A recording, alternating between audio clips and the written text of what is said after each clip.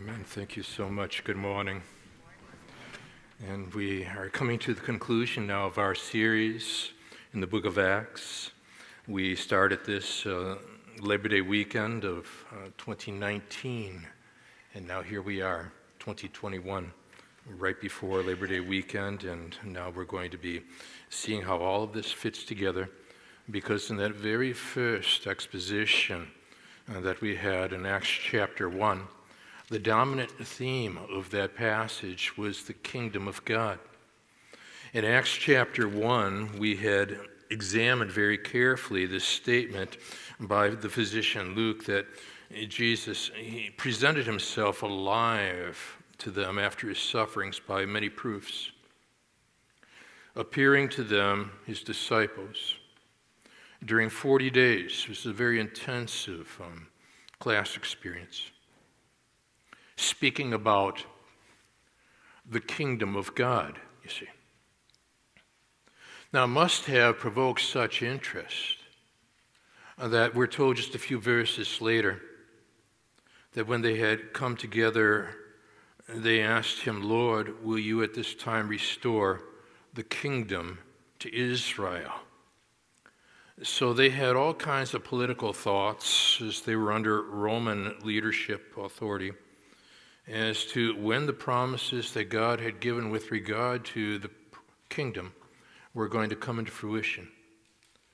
And now what you find is that utterly brilliantly, the physician Luke, who writes the book of Luke as well as the book of Acts, has taken the opening section in the book of Acts, bookends it now with the last verses in the book of Acts, pulls together one major emphasis, the kingdom of God.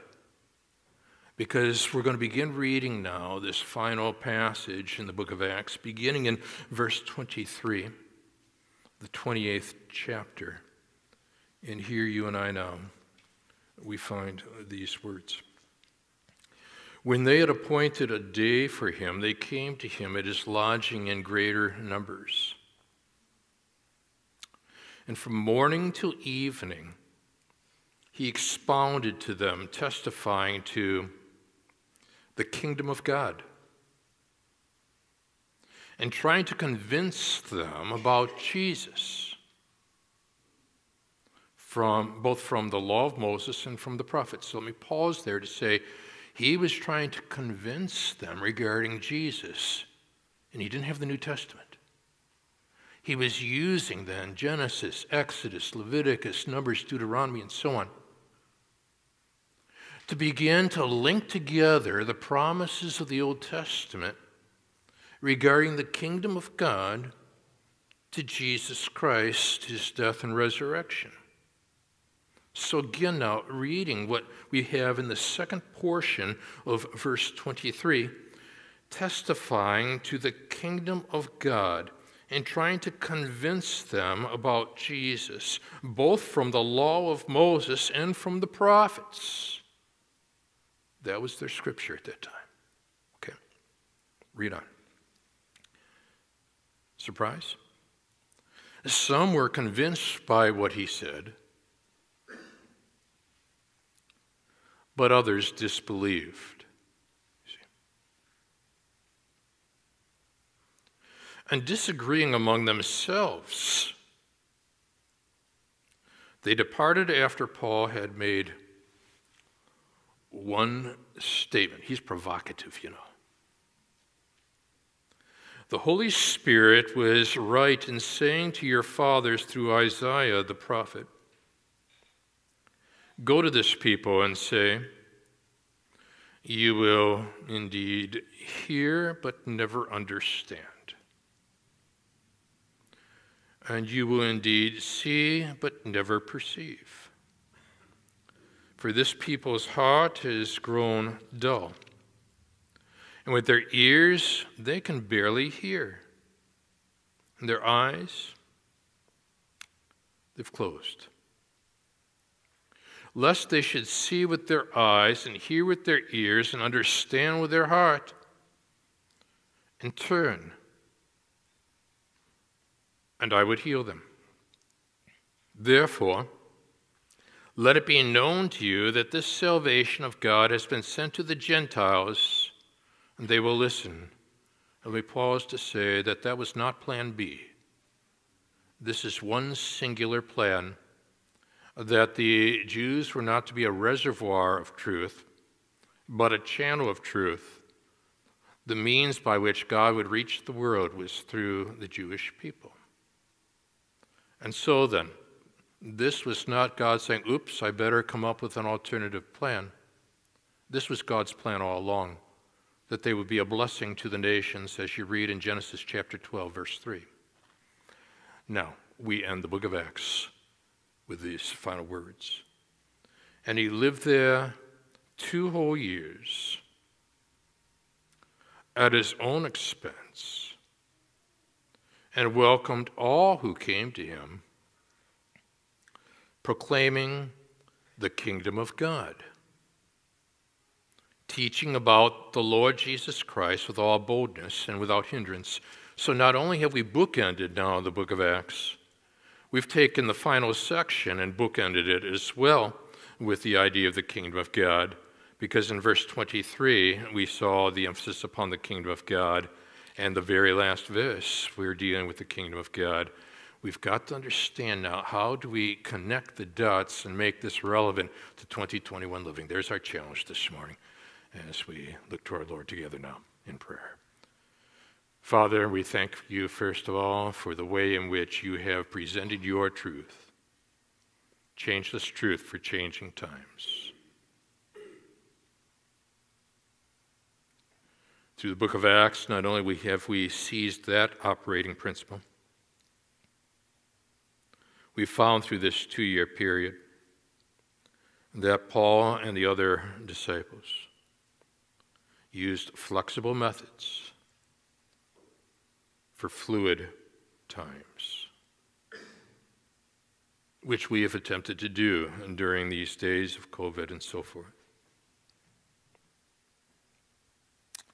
What we want to do, Father, is to not marry ourselves to methods, but marry ourselves to the message that Jesus Christ died for our sins and on the 3rd day was raised from the grave, and he will come again.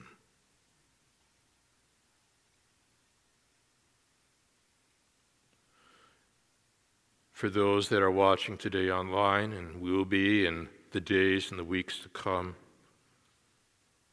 almost like another service in itself, for those in the prior service as well as this service, we're asking now, Lord, in a very powerful, unique, distinct way, you bring to bear this whole idea of the kingdom of God upon the way in which we practically live our lives day in, day out.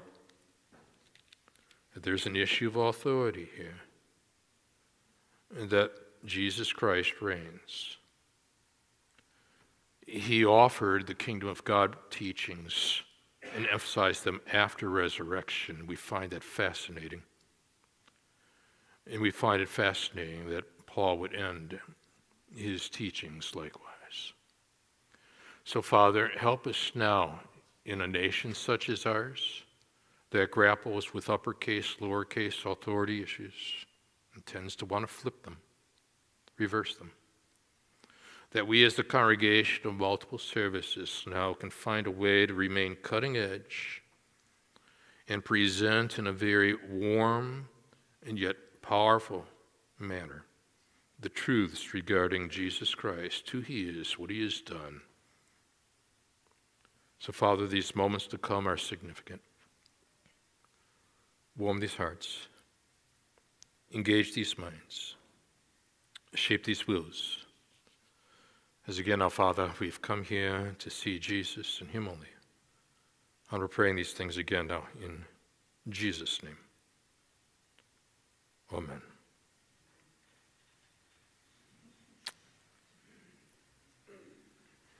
There's an extraordinary painting that was created by Rembrandt that appears on the screen. First of all, it's extraordinary to me because he was 21 years old when he created this.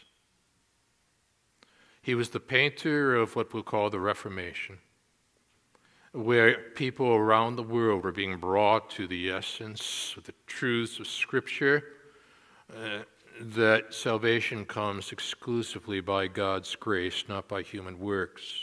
You see. So now, interpret this painting with me. And notice with me, first of all, here's a man who has gone through so much, wearied. He's got scrolls in front of him. Is it the Scriptures? Is he pondering the Older Testament? After all, he's got the equivalent of 2 PhDs in theology. Notice how he is deep in thought, reflective. Now lift your eyes slightly. I want you to see the dark and light imagery here. Notice around him that the setting, his imprisonment, is rather dark. But notice where the lighting occurs. It's in essence structuring his thought processes. It's just above and around his head. As if something from above is illuminating his thinking as he is now pondering the ways to communicate truths. For you see, we have in our Bibles what are known as the prison epistles: Ephesians, Philippians, Colossians, Philemon. Those 4 books were written during days of which Paul was incarcerated. He was in custody. When his freedoms were restricted, the gospel was unrestricted. He did not allow the hindrances of restriction to keep him from communicating biblical truth. If you feel restricted this morning, limited this morning by maybe your past, maybe the circumstances of your present, the fears of the future, I want you to check out Paul, who does not waste his time in his latter years, but invests his time, because I don't want you to miss this. What fascinates me now is that just off to the side in this picture is a sword. Can you find it? It's a Roman sword, which makes me think that we could be thinking in terms of the fact that Paul's martyrdom is not far away. But notice the sword is not in the light. The sword is in the dark. What's being communicated here? While the Scriptures are illuminated, there's light, the sword is darkened. It's as if God is saying, don't confuse uppercase, lowercase authority. Rome's not in charge. God is. Roman government's lowercase authority. Jesus Christ, risen from the grave, uppercase authority. Don't flip him. The sword is in the dark. The Bible is in the light.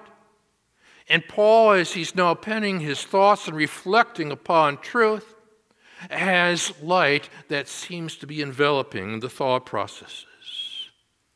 Now, what envelops your thought processes?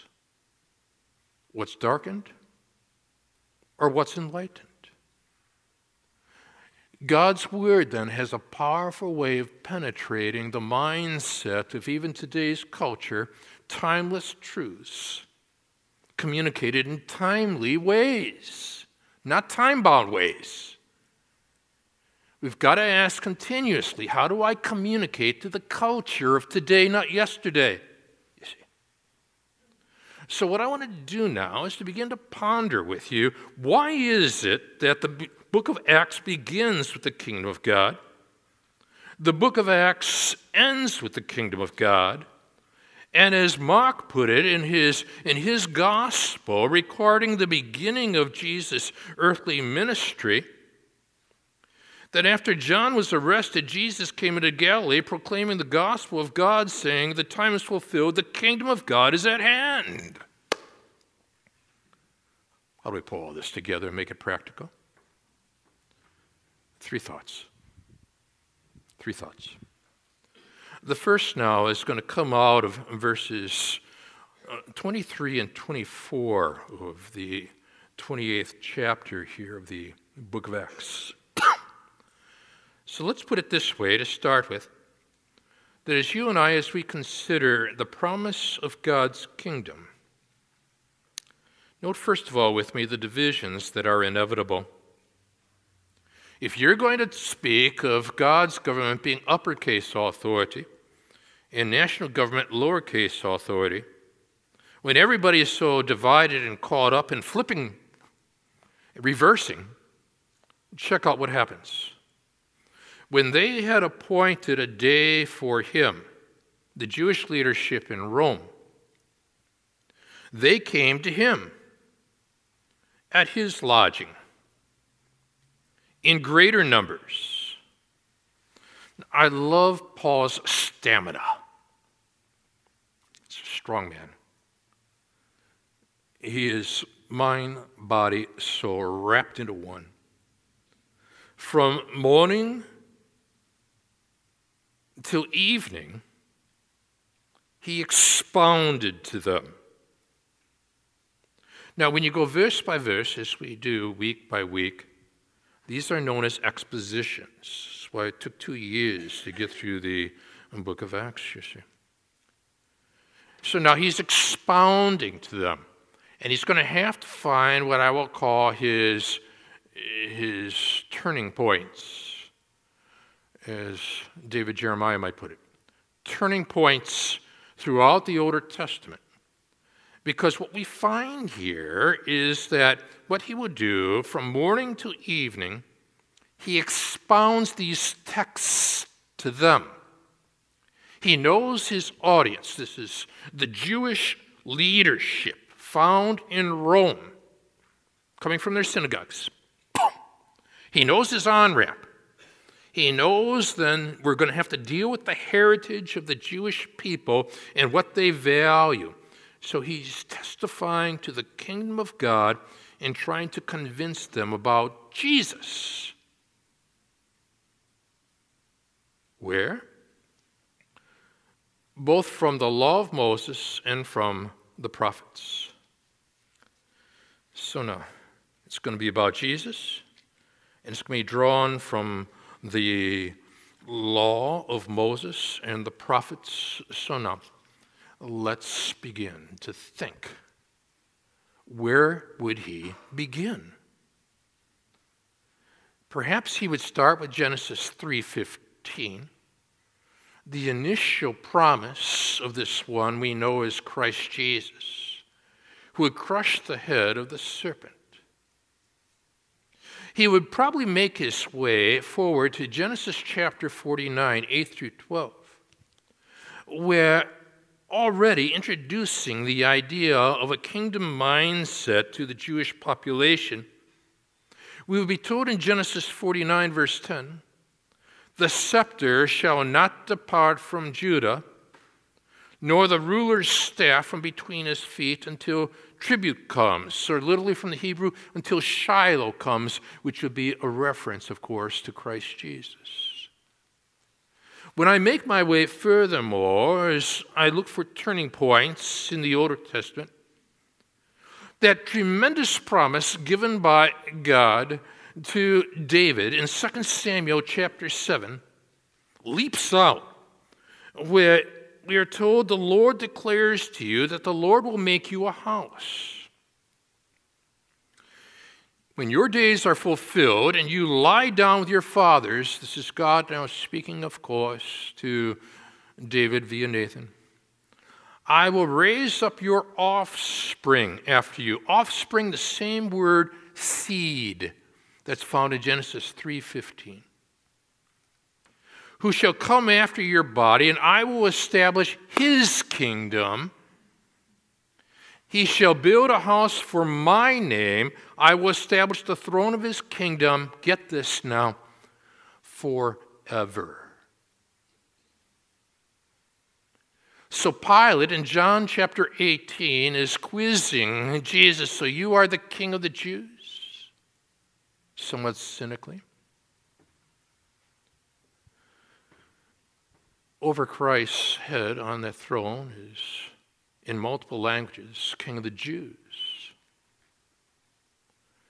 Is the kingdom forever if he dies on that cross? 3 days later, he is raised from the grave, fulfilling that promise in 2 Samuel chapter 7, that this kingdom is not temporal, forever. Astounding. I find it interesting, don't you, that when Jesus Christ was teaching his disciples to pray, he taught them in such a way that was riveting. Our Father in heaven, hallowed be your name, your kingdom come. And when I set up the sequence, just a little bit later in Matthew's writings, Jesus teaches his followers, but seek first the kingdom of God and his righteousness, and all these things will be added to you. His name was John Wanamaker. Opened a department store in Philadelphia. And within a few years, the business became one of the most successful in the U.S. But you see, operating his store wasn't his only responsibility. He was also named Postmaster General of the U.S., and get this, served as the overseer of the Christian education ministry, largest in the world, at Bethany Presbyterian Church in Philadelphia, largest at that time. And when someone asked Wanamaker how he could do all these things at once,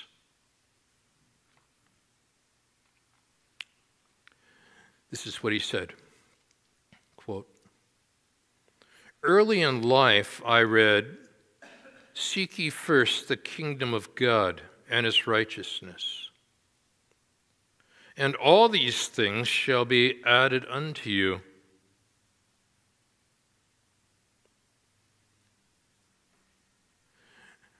My ministry pursues declaring the righteousness of God.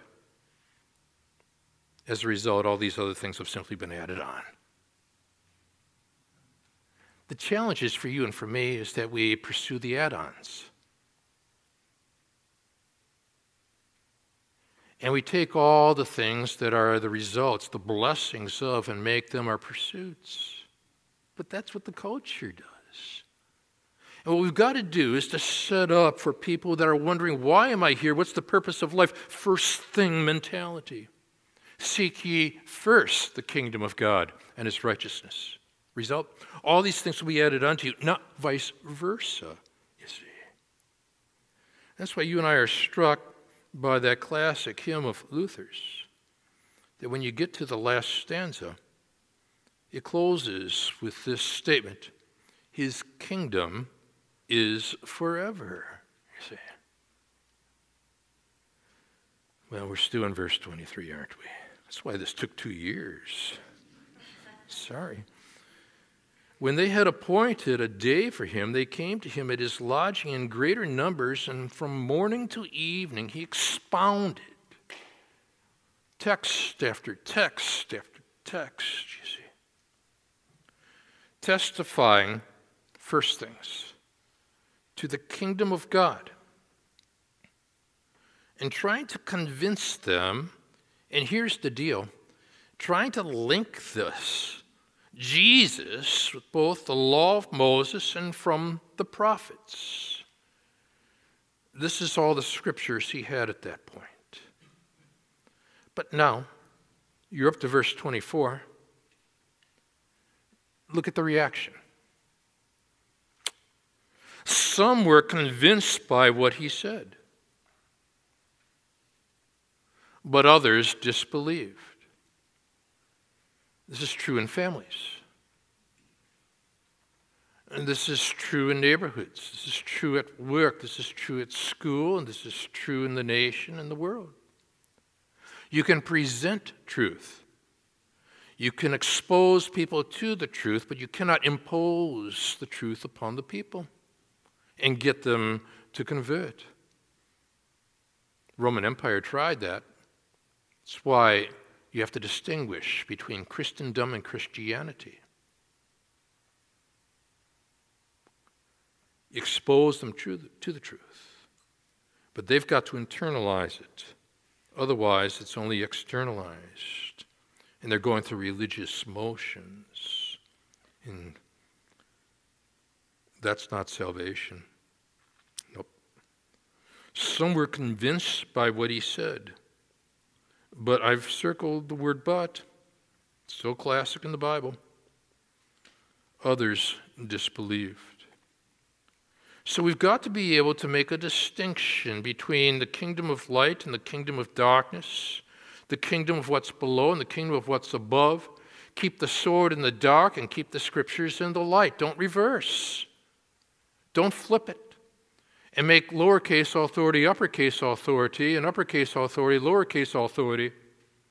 They've got to be able to distinguish the people of the kingdom. A missionary writes, while serving in Laos, I discovered an illustration of the kingdom of God. Before the colonialists imposed national boundaries, the kings of Laos and Vietnam reached an agreement on taxation on the border areas. Those who ate short grain rice, built their houses on stilts, decorated them with Indian-style serpents, were considered Laotians.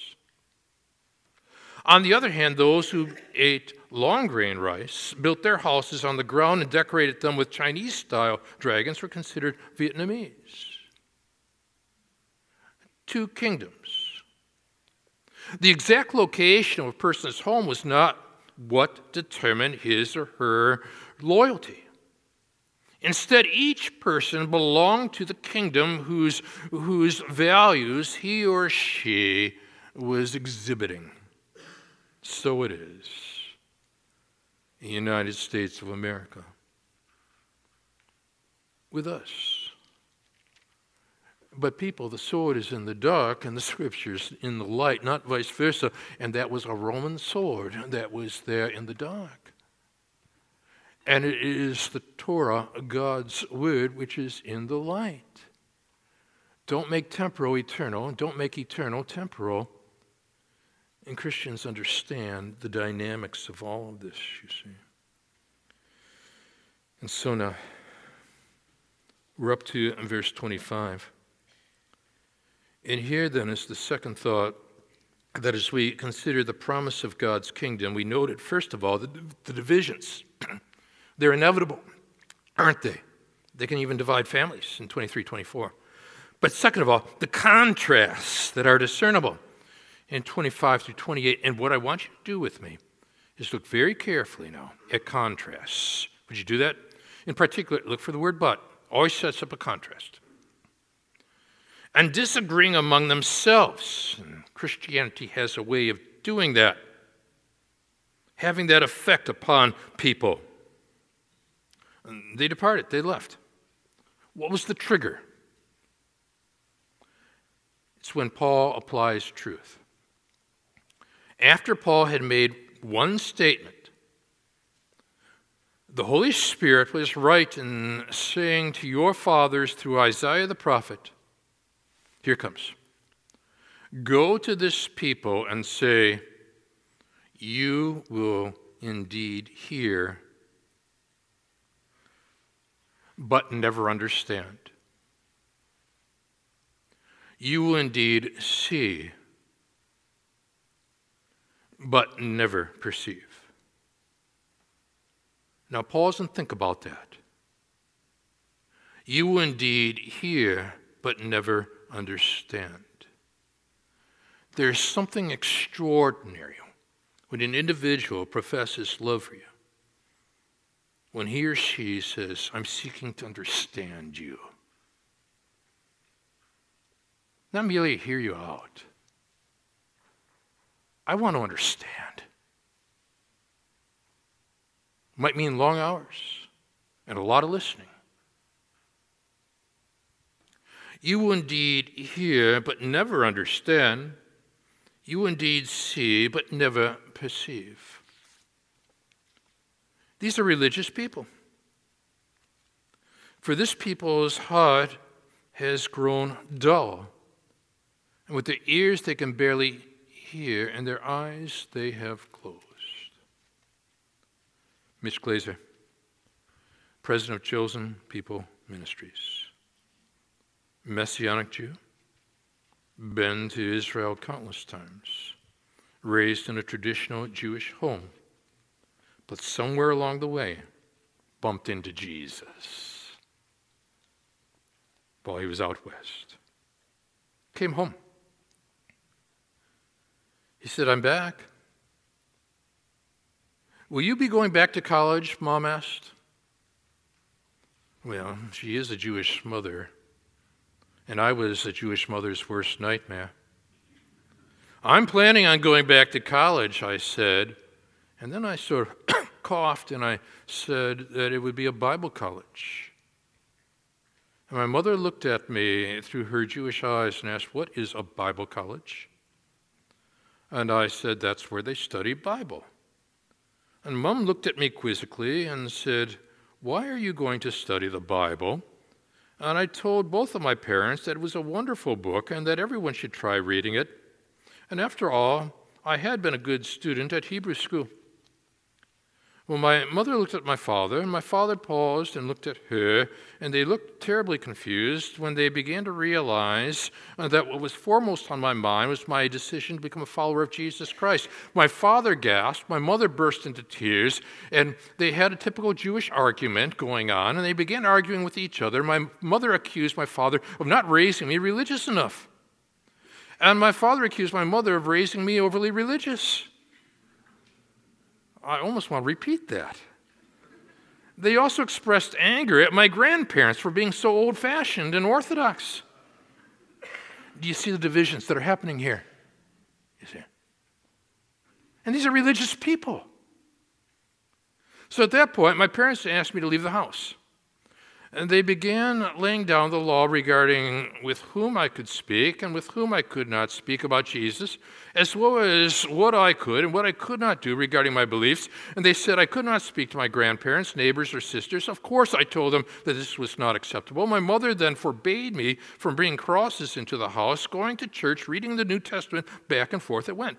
Well, that evening, which was supposed to be my last night at home, I asked my mom if I could show her why I believed Jesus was the Messiah. And she said, yes, as long as I didn't use the New Testament. So you know what I did?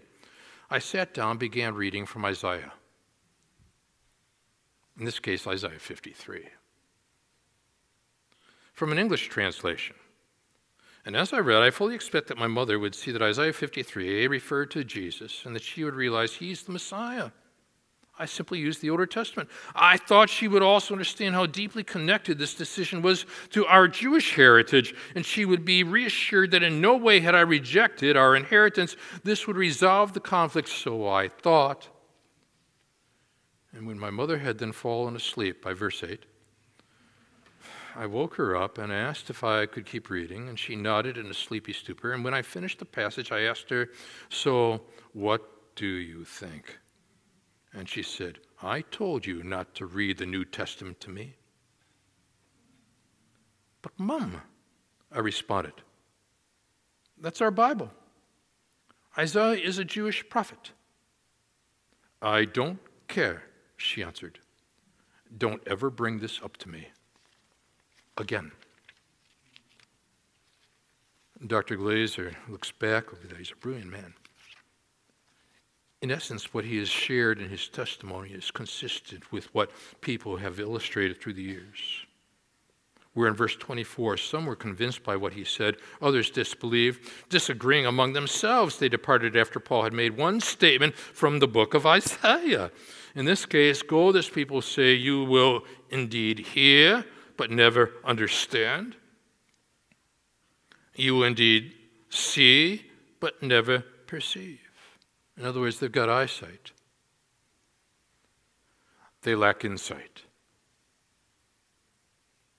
which is by and large the way this world functions. We're told the why in verse 27. For this people's heart has grown dull. With their ears they can barely hear. Their eyes they've closed. So we continue working this through, trying to understand still furthermore what's going on. With their ears they can barely hear. Their eyes they have closed. Eyesight without insight.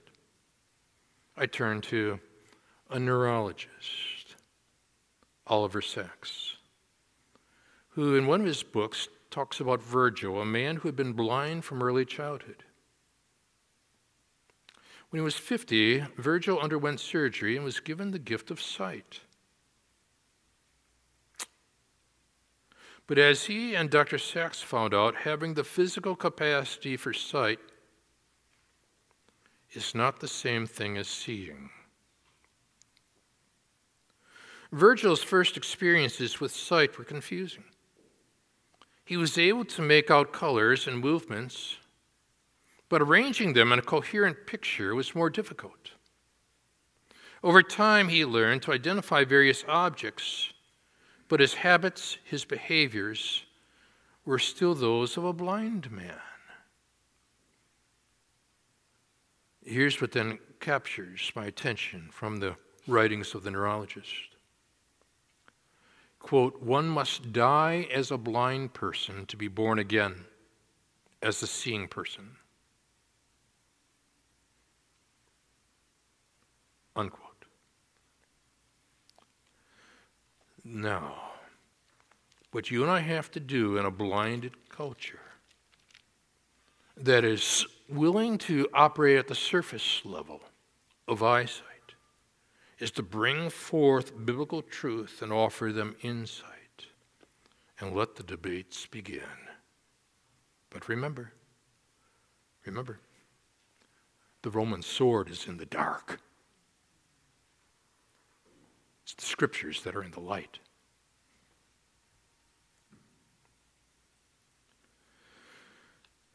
Lest they should see with their eyes and hear with their ears and understand with their heart in turn, and I would heal them. Can I stick with the medical for a second and move from neurology to cardiology? Ponder the heart. Great story.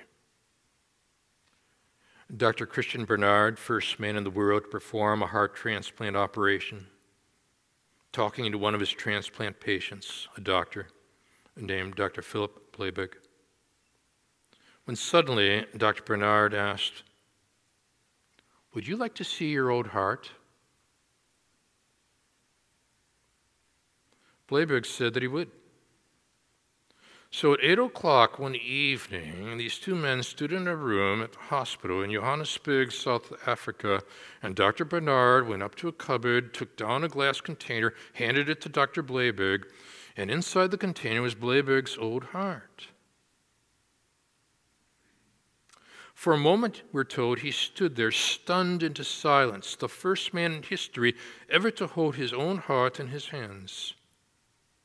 Finally, he spoke, and for 10 minutes plied Dr. Barnard with technical questions.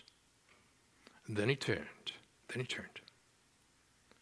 He turned to take a final look at the contents of the container and said, quote, so this is my old heart that caused me so much trouble.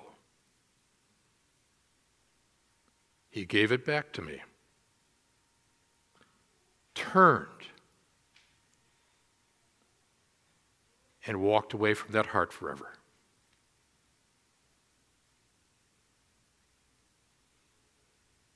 And understand with their heart and turn and I would heal them. You're up to verse 28.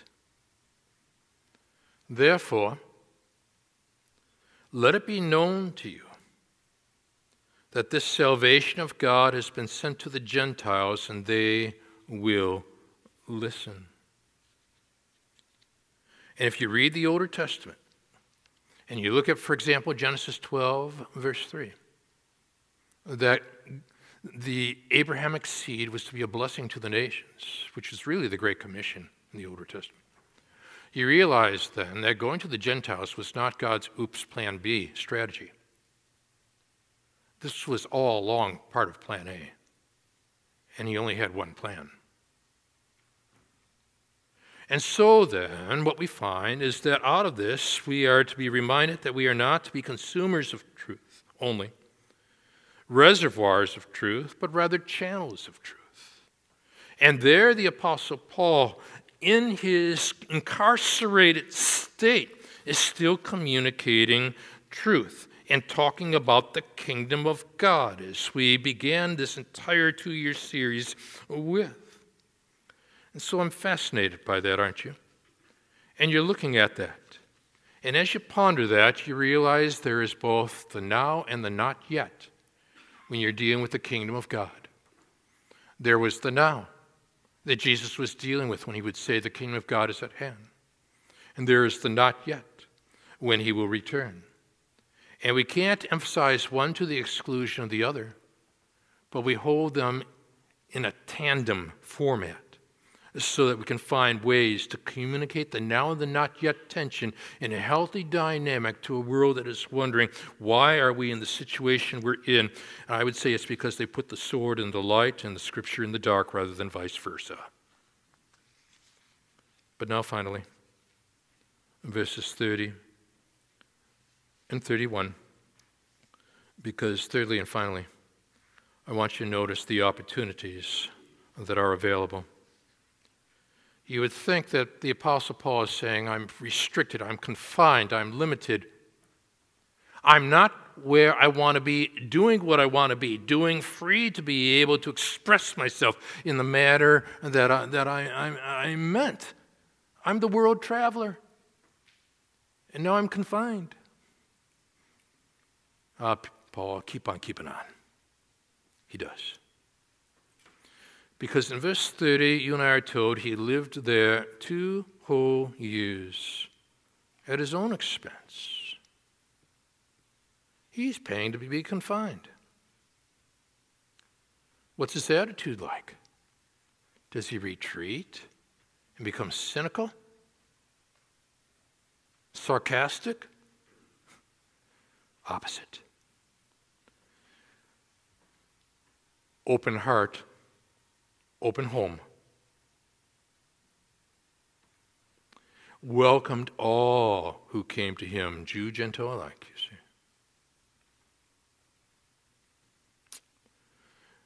Doing what? Proclaiming the kingdom of God. You've bookended it.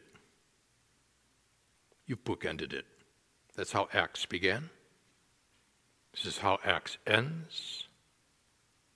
Proclaiming the kingdom of God, the one who had King of the Jews over his head on that cross, now reigns at the right hand of the Father, overseeing kingdom matters. The scripture's in the light, not in the dark. The sword's in the dark, not in the light. Lowercase authority government does not overtake uppercase authority God. Proclaiming the kingdom of God and teaching about the Lord Jesus Christ, linking all this together. And he does this how? As you and I should, with all boldness and without hindrance. So we're talking about the opportunities that are available. Like what Sidney McLaughlin saw. American hurdler, wins 2 gold medals, breaks her own world record in the 400-meter hurdles at the Tokyo Olympics. Here's her August 5th Instagram post. What I have in Christ is far greater than what I have or don't have in life. I pray my journey may be a clear depiction of my submission and obedience and faith to Jesus Christ my Lord. So there you have. Let's go back to Paul in that picture as he is in the prison. And the sword's in the dark, that Roman sword is. And the scriptures are in the light. And his mindset is being illuminated by what's above, not by what's below. And I thought about this, and I close with this. That during the Second World War of November of 1942, as Hitler's forces had invaded the English skies, and Great Britain was feeling the dread of what I will call enlarging shadow. The people in the country were asking this question: how long can they endure the unrelenting darkness of their situation? Keep looking at the imagery on the screen. Notice the light contrasted with the dark. Prime Minister Winston Churchill would answer that question. What could he say to give people hope and courage? On November 10th, he addressed a worried audience in Great Britain. Slowly, in his own typical particular style, he spoke these now immortal words: now is not the end. It is not even the beginning of the end. But it is, perhaps, the end of the beginning. The book of Acts is not the beginning of the end. Simply the end of the beginning. We've gathered to be scattered, to take the principles we've seen in this 2-year study from the book of Acts and communicate timeless truths in timely ways for the glory of God. Thank you for studying the book of Acts. Let's stand together.